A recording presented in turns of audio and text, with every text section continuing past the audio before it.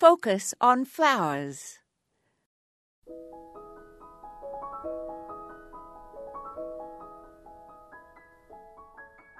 There are some cut flowers that have special needs. Carnations, for example, are really serviceable flowers to buy as they last a long time in a vase.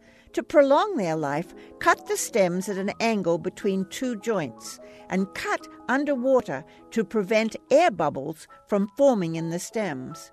Another long-lasting flower is Alstroemeria, and it benefits from having its stems split and then being conditioned in lukewarm water that is high enough to reach to just below their flower heads.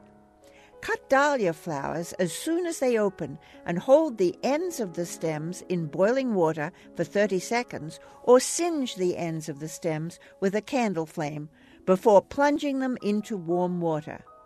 Shield leaves from steam and, of course, remove all leaves that will be below the vase's waterline.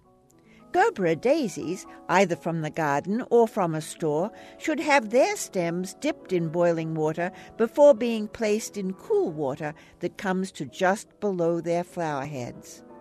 Delphiniums are best cut when about half of the florets are open, and then they should be conditioned in deep, lukewarm water before they're arranged.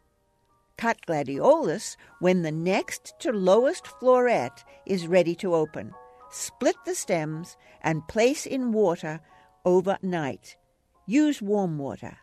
Remember, split or crush woody stems and sear milky stems. This is Maya Andrews, and today we focused on special needs.